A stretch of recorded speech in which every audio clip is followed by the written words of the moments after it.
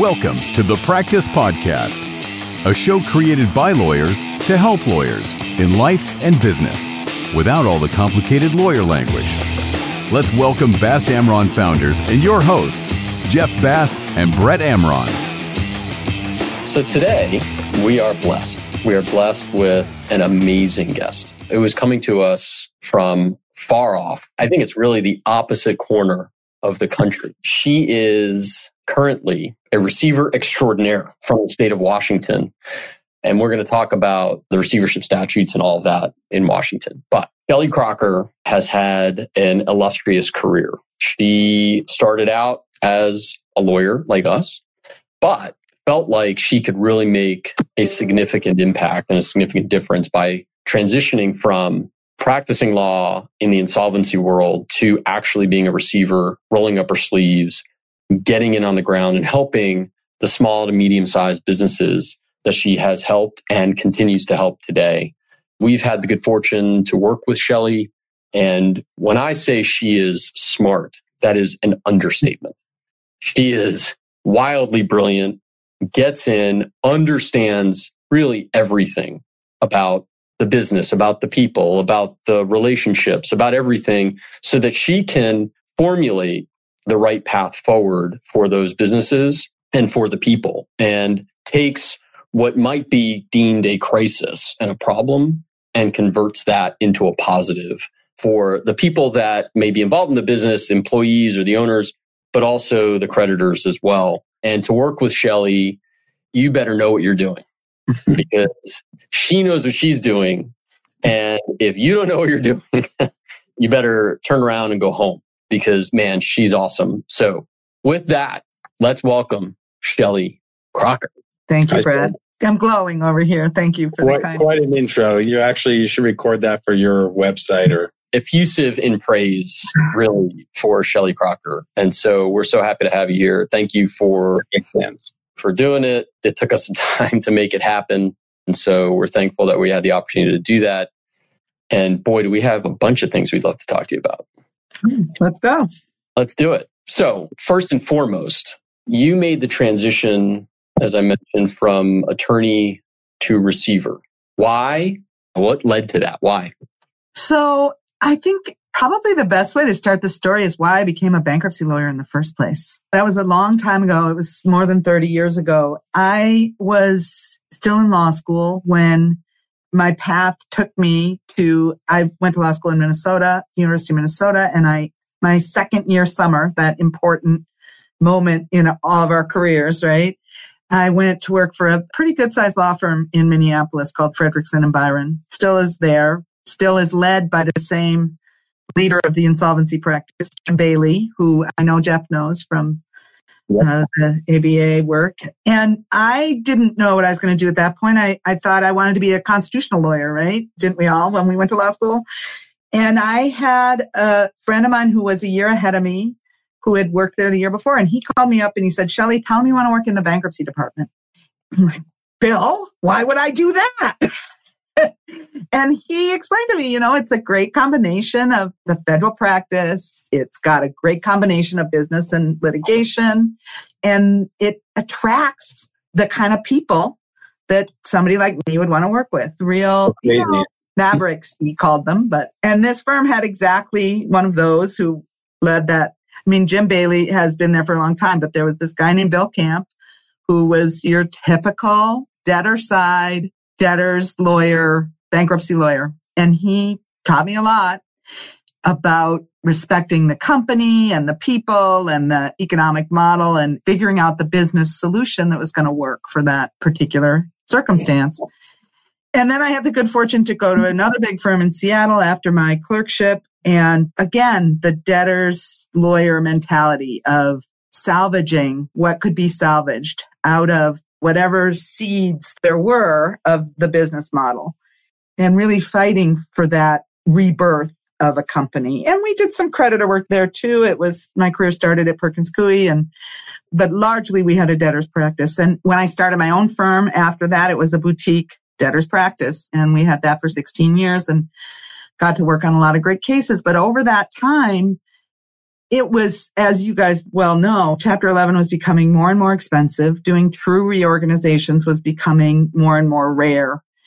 And so much more, it was 363 sales and just kind of getting in there and quickly cleaning off the assets and dumping them out, right? And it just wasn't as much fun anymore, right? The opportunity to get to know a business, clients couldn't afford it, right? And I was spending more and more of my time sort of running a law firm and less of my time doing the best parts of a reorganization practice, which is getting to work with the businesses that are actually doing real things. And so I actually had a little interlude in between.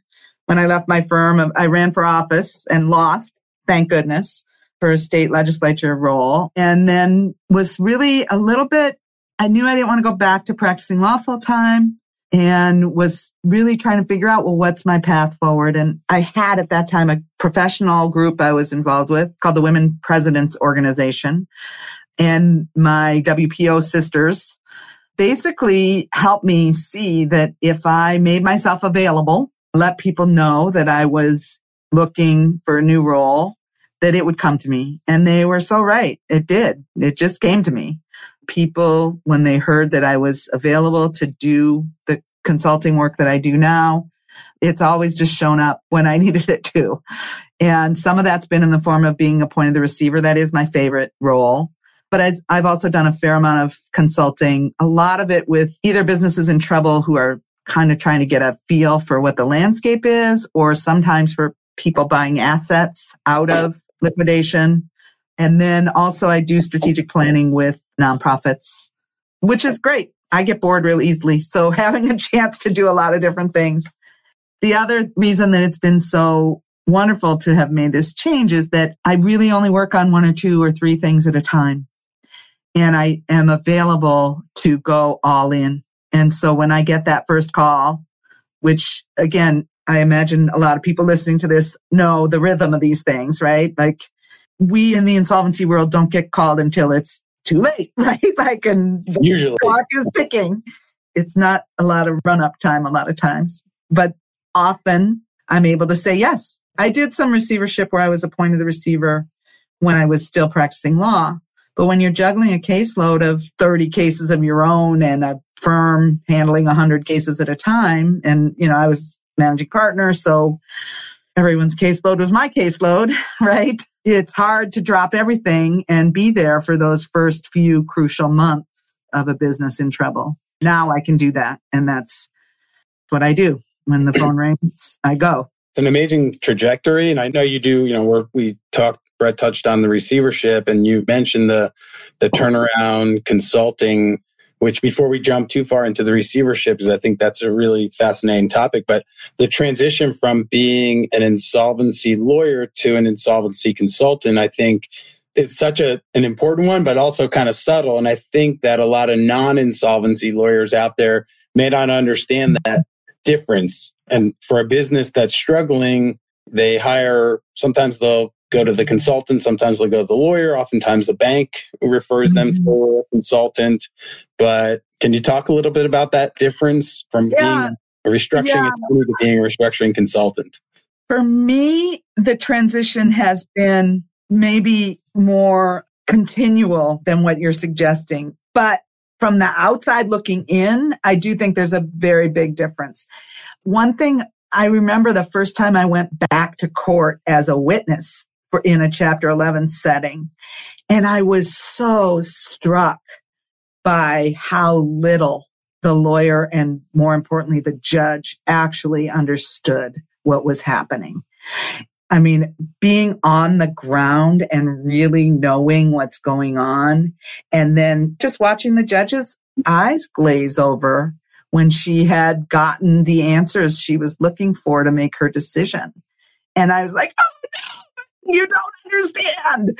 I mean, I was not doing that in court because, I mean, one thing is, as I have great respect for the process, right, and for the law, that doesn't leave you. And so I think that's something that differentiates me from other consultants, is that I do know I have that knowledge, that working knowledge of how the law is going to help us or hurt us. And I'm very careful to never go anywhere in my strategies that's going to take me outside of my full comfort zone as a lawyer. But I'm very clear that I do not practice law anymore. I don't carry malpractice insurance. I do keep up on my CLEs, but I don't give legal advice. We hire lawyers if we need them. I always hire a lawyer when I'm a receiver. But the difference really is about the intimacy with the actual operations. And operations really are people and numbers, right? Where's the money? Where is the cash? I always want to know where the money is every day, right? And when you're the lawyer on a case, you don't know, right? And I want to know the people. I want to know who's running what. And that means meeting the whole company. Usually in my cases, that's what I do. Sometimes that hasn't always been possible, but when you're the lawyer, you're really relying on the client and whoever is representing the client to tell you and show you the facts. And then your job is to distill those facts in a way and use the law to help accomplish the client's goal. When I'm the receiver, I'm really having to understand the truth, right? What's the truth of the matter? And to actually make things work, right? And then wherever the law comes in is important too. But to me, the satisfaction in my job now comes from the output. What's the output? How many people are working? How many jobs? What are they able to accomplish for themselves and their families with their incomes? And then what's the product? What comes out the other end? And it just feels like contributing in a way that's really important to me. I always found, like you, to me, bankruptcy or insolvency, whether it's a receivership, allows you to sort of focus on the business and learn, get involved in different processes. But it's also different areas of the law that all come together. Right. That's right. And either the receivership statute or the bankruptcy code sort of guides you, but you're dictated in some measure by whether it be state law or other federal law, or the business itself and the industry that you just happen to kind of find yourself in. That's right. And I think that you have the ability now, as you said, as sort of the operator to come in to kind of help get your feet on the ground, where a lawyer, just hard for a lawyer to do that. Right. But the thing that is in common, I think, is that I always tell people I'm a generalist. And when I was practicing insolvency law, people don't realize that insolvency lawyers are generalists for the most part, right? You can't specialize. You have to know contracts. You have to know property law. You have to know tort law. You have to know about regulations. You have to know how to negotiate and draft contracts. And you have to know how to stand up in court and argue a motion. And having that breadth, it's a dying art, right? And it's very true in receivership as well. Now, certainly some receivers do specialize. And you tend to see it in the property management world quite a lot. And that's great, but that's not my business model, right? My special sauce is that I think being a generalist for me is an advantage. It keeps me curious. It keeps me learning. It keeps me asking questions. And so I tend to not take things for granted because I don't know. I don't know the answer till I get there, right? And so it allows me to offer sort of a much broader array of possibilities from the outset of a receivership case. As you describe that difference between the lawyer, the judge, and you as the turnaround consultant, I'm reminded of a quote that one of our local judges always used to say, that a Chapter 11 is very much like a swan on a lake. On the top, it's very calm and serene and graceful and beautiful. But underneath, it's quite violent and chaotic with water churning around. And you're kind of underneath the water, in the consulting world, rather than just the lawyer that's in court.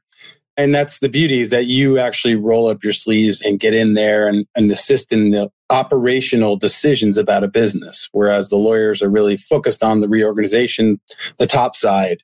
What are the numbers that are presented? You want to know how the numbers got onto that spreadsheet. I just want to see the spreadsheet as the lawyer. So how do you let's just for the benefit of the non-insolvency folks out there, how do you become appointed as either a receiver or a turnaround consultant for a business typically?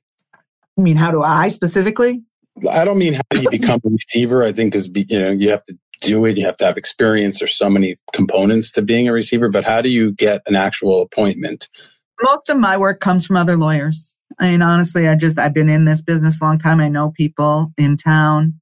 When I started, I knew everybody, right? I'd been practicing for 25 years, right? It's definitely, now I've been doing this since 2013. I don't know everybody anymore, but usually my cases come from lawyers who know me and their clients, or either creditor side or debtor side.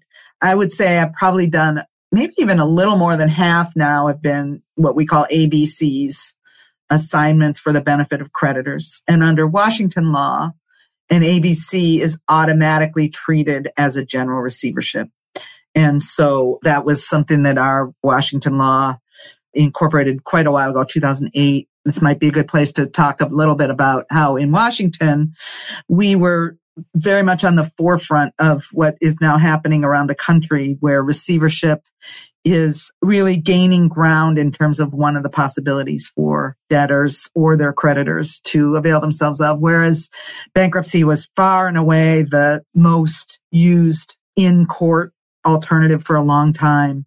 Receivership has gained a lot of ground as bankruptcies become more expensive. After the 2005 BAP-CEPA made some changes that made it a little bit more difficult also for debtors particularly. Now, I don't know how this new Chapter 5 thing is going to affect receivership. I think it will ultimately have a pretty dramatic effect, but it's too soon to say.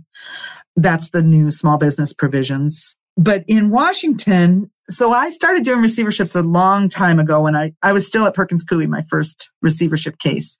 And it was only the second, I think, large receivership in Washington since the 1978 bankruptcy amendments.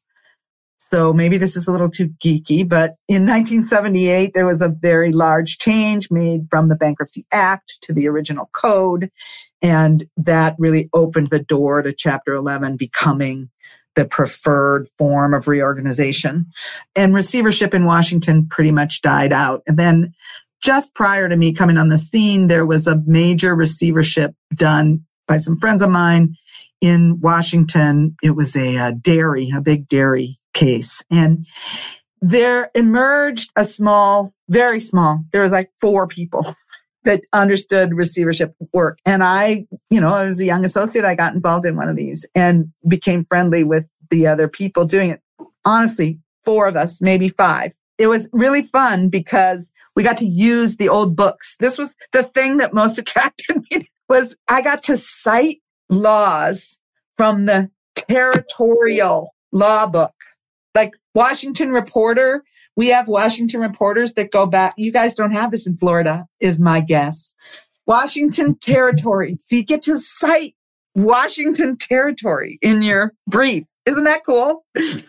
So we were all on common law and receivership for a while. And in 2008, with the work of this small group of people, and it was many years coming, I won't bore you with all those details, but we passed a statute in this state that's quite a comprehensive receivership statute. It tracks the bankruptcy code in many, many ways, with the major exception being that there's no discharge available because bankruptcy law would preempt the ability to give a discharge, was the decision. But it does include sales free and clear of liens provision, which has been very, very useful in our state. It also standardized a lot of the practice in ways that just had not been possible before. And it came right at a time when, for a number of reasons, were very fortuitous, right? The BAP-CEPA was really disfavoring use of Chapter 11. And 2008, we all know what happened in 2008, right? So the real estate really was collapsing and a lot of people came into the field, and that's been good for our overall, I think. Here in Washington, we have a very robust receivership statute. And one of the things it did is it incorporated this ABC right into the receivership statute. And again, standardizing the practice in a very helpful way. So I know for a lot of states, a lot of lawyers that may be listening, the term receiver you think of in the context of litigation, right? That there's this litigation that's been commenced and a motion's been filed, and it's very adversarial to get a receiver appointed. Can you explain a little bit in Washington State? And I know a lot of your appointments, that's not how they start. Right. So there's some 27 or 37 enumerated ways you can get a receiver appointed in Washington. So there are still some that are partnership disputes. That's usually when those big litigation, or a receiver that's appointed in aid of execution of a judgment also happens frequently. But these ABCs have become a very common way of receivership taking place, where and you can also get an appointment of a receiver as a creditor, as a particularly secured creditor, on petition for appointment of receiver. You no longer have to commence another action where receivership is just one possible remedy or outcome.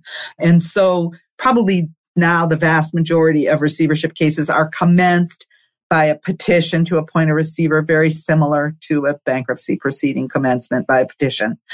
And in an ABC, again, a lot of my cases, the receiver is given the assets. I'm essentially the owner under the supervision and auspices of the court, but that supervision tends to be much less than bankruptcy court. Like state courts just don't have time to mess around. We do go on motion for various things. There's many things listed again in the statute that require court approval, but the court just is not a specialist court, doesn't have the time. Now, sometimes often there are cases that are commenced by secured creditors. And again, a lot of these are the real estate cases, but sometimes even in operating cases where the secured creditor isn't getting paid or sees things going badly and believes that there's waste occurring, and then has the ability to get a receiver appointed for that reason. But a lot of times under Washington law, it's quite clear that the receiver is a fiduciary to all the creditors in that case and is required to conduct the receivership the same as if it's an ABC. No real difference. There's a fair number of cases that are brought by a regulatory authority, by the state of Washington. I've done a couple of those for the Department of Financial Institutions over escrow companies, for instance, where there's some waste occurring and a regulatory body. There's a whole federal receivership that operates with the SEC, can appoint a receiver that also is in that regulatory. So there's a lot of different ways the receiver can be appointed. I've only been involved in a handful of cases where there was contentious litigation going on, and it's not fun. I avoid litigation if at all possible. But again, the receiver's role is to be neutral, to be operating on behalf of the entity and the creditors in a fiduciary capacity, right? It sounds like, Shelley, the distinction you're drawing is, and maybe this is a Washington versus the rest of the country distinction, is voluntary versus involuntary. When a creditor moves to appoint a receiver, that's involuntary, but it sounds like in Washington, a company that is struggling, that may have experience in whatever that business is, but not great experience in turnaround, crisis management, restructuring, liquidation, you name it, and wants to have somebody like you take charge of that vehicle for purposes of protecting others, can invoke this receivership / ABC remedy. That's right. And I mean, I would say that the majority of those, the debtor, the owner, the person in charge, they're over their heads. They're ready for some help. Right. Yeah, we've talked to many businesses, and I've said, you might be very good at whatever it is you do, but you're probably not very good at shutting down that type of business or liquidating it or restructuring it. One thing that we shouldn't overlook is that when a company moves for appointment of receiver of itself for an ABC, that motion, they get to name who they want as the receiver. Whereas when you file for Chapter 7, you're going to get a trustee in there. By the bankruptcy code, you don't have a say over that. And so that can tilt people in favor of receivership sometimes. Now, it's not a sure thing. The court can do what it wants, but it's rare that the court doesn't appoint the person who's being requested. I love the ABC to receiver component. I think that's, like you said, that's a great way for a company to put itself into this process in order to hopefully help itself and restructure and help its creditors. I think that's, given the expense associated with Chapter 11s and everything going on, I mean, I think that there's going to be more of them than maybe Chapter 11s, because it's just we talked about it, it's very little restructuring in Chapter 11s anymore. It's liquidations and litigation and things like that. It's become quite, as Shelley said, as you said before, costly. And I think the new SVRA, the subchapter 5, component that you mentioned before has become a tool to reduce the expenses. And we've had some success with it, but it's still not a replacement for, we in Florida have a pretty robust ABC statute. It doesn't incorporate the receiver like yours does, but it's an alternative for a business that probably needs to liquidate or can't continue in its current format, but doesn't have the expertise to do that. Brett touched on this in your introduction, that part of why you're so successful as receivership is how much you take ownership. And I know legally you are the owner because the assets are assigned to you, but I've heard you talk about your cases. We've done a lot of work with you over the years. You always use the pronoun we. Yeah. When you're talking about the business, we always hear you say, we did this, we did that, not the business did this or they did that. And I think that's a tribute to you and the way you approach these cases. I mean, I like being part of something, right? And I feel that way. I take these on. And I think a big part of my role is opening space for what can come next. And you can only do that from the inside, right? You got to be a we, right? Like, for me, that's the only way I can make it work. Well, you care. You actually care about the outcome and you care about the people that you're working with and working for. And so that is tremendous. And that's why you've been so successful in getting in there and rolling your sleeves up. I did not know that you ran for office for election. Are we going to see a Shelley 2022? No. 2024? Oh, no. So I ran in the 2012 election. Yes. For Washington State Legislature. I am so glad I didn't win. I'm really glad I did it. I'm really glad I did it. It was very interesting. Really important thing I learned that can help everybody, I think, is to understand that the talent for campaigning is not the same group of qualities as you want from somebody who's going to actually govern. You do not want the people running this country who are good at campaigning. It's not the same thing, right? No. I was terrible at campaigning. The year that I lost, that was the year that really things started going badly.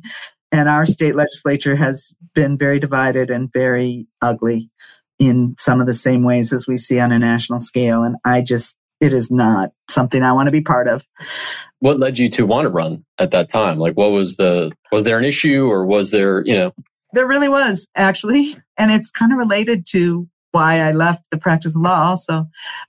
For a number of years, always, my whole life, actually, I've been involved in volunteer work. My parents were very good role models for me. It's a very important part of what I do and who I am. And over the years, starting in about 2007, 2008, I got really involved in working on the homelessness issues that are so problematic here in Seattle. Seattle, as you know, all along the West Coast, homelessness is a huge issue. And many years ago, there was a very exciting campaign to end homelessness.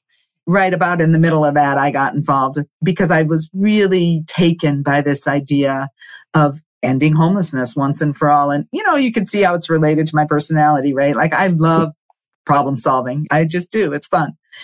So I worked through a faith community on homelessness issues and kind of migrated to a more larger civic organization. I was on the board of an organization called Building Changes, working on these issues. And now I'm on the board of an affordable housing. I feel like there's a progression there, right? Like agency called Bellwether Housing. But back then, a fair amount of what I did was advocacy and going down to the state legislature and talking about what we needed. And really, government is what we need to solve a problem as big as homelessness. You can't do it by philanthropy. Philanthropy can only get around the edges.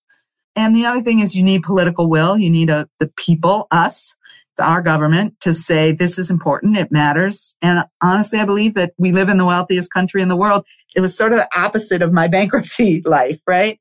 We live in the wealthiest country in the world. There's no reason that any one individual human in our country should ever go hungry or should have to sleep outside. It's obscene. And so I met legislators down there that they were great. It was really inspiring to go see what we have. A part-time legislature here. We have a citizen legislature where people have other jobs, and they were devoted to working on these big problems. And I saw that could be something I could get behind and be a part of. Like I said, that very year, 2013, our legislature ended up being divided close to 50-50. And there was a very small 2 or 3 people that decided they were going to use that to their advantage. And it just, lots of deadlock ensued. And I'm glad I'm not there, but I do believe in the power of government to solve problems. And I do believe that government can be a good thing. I'm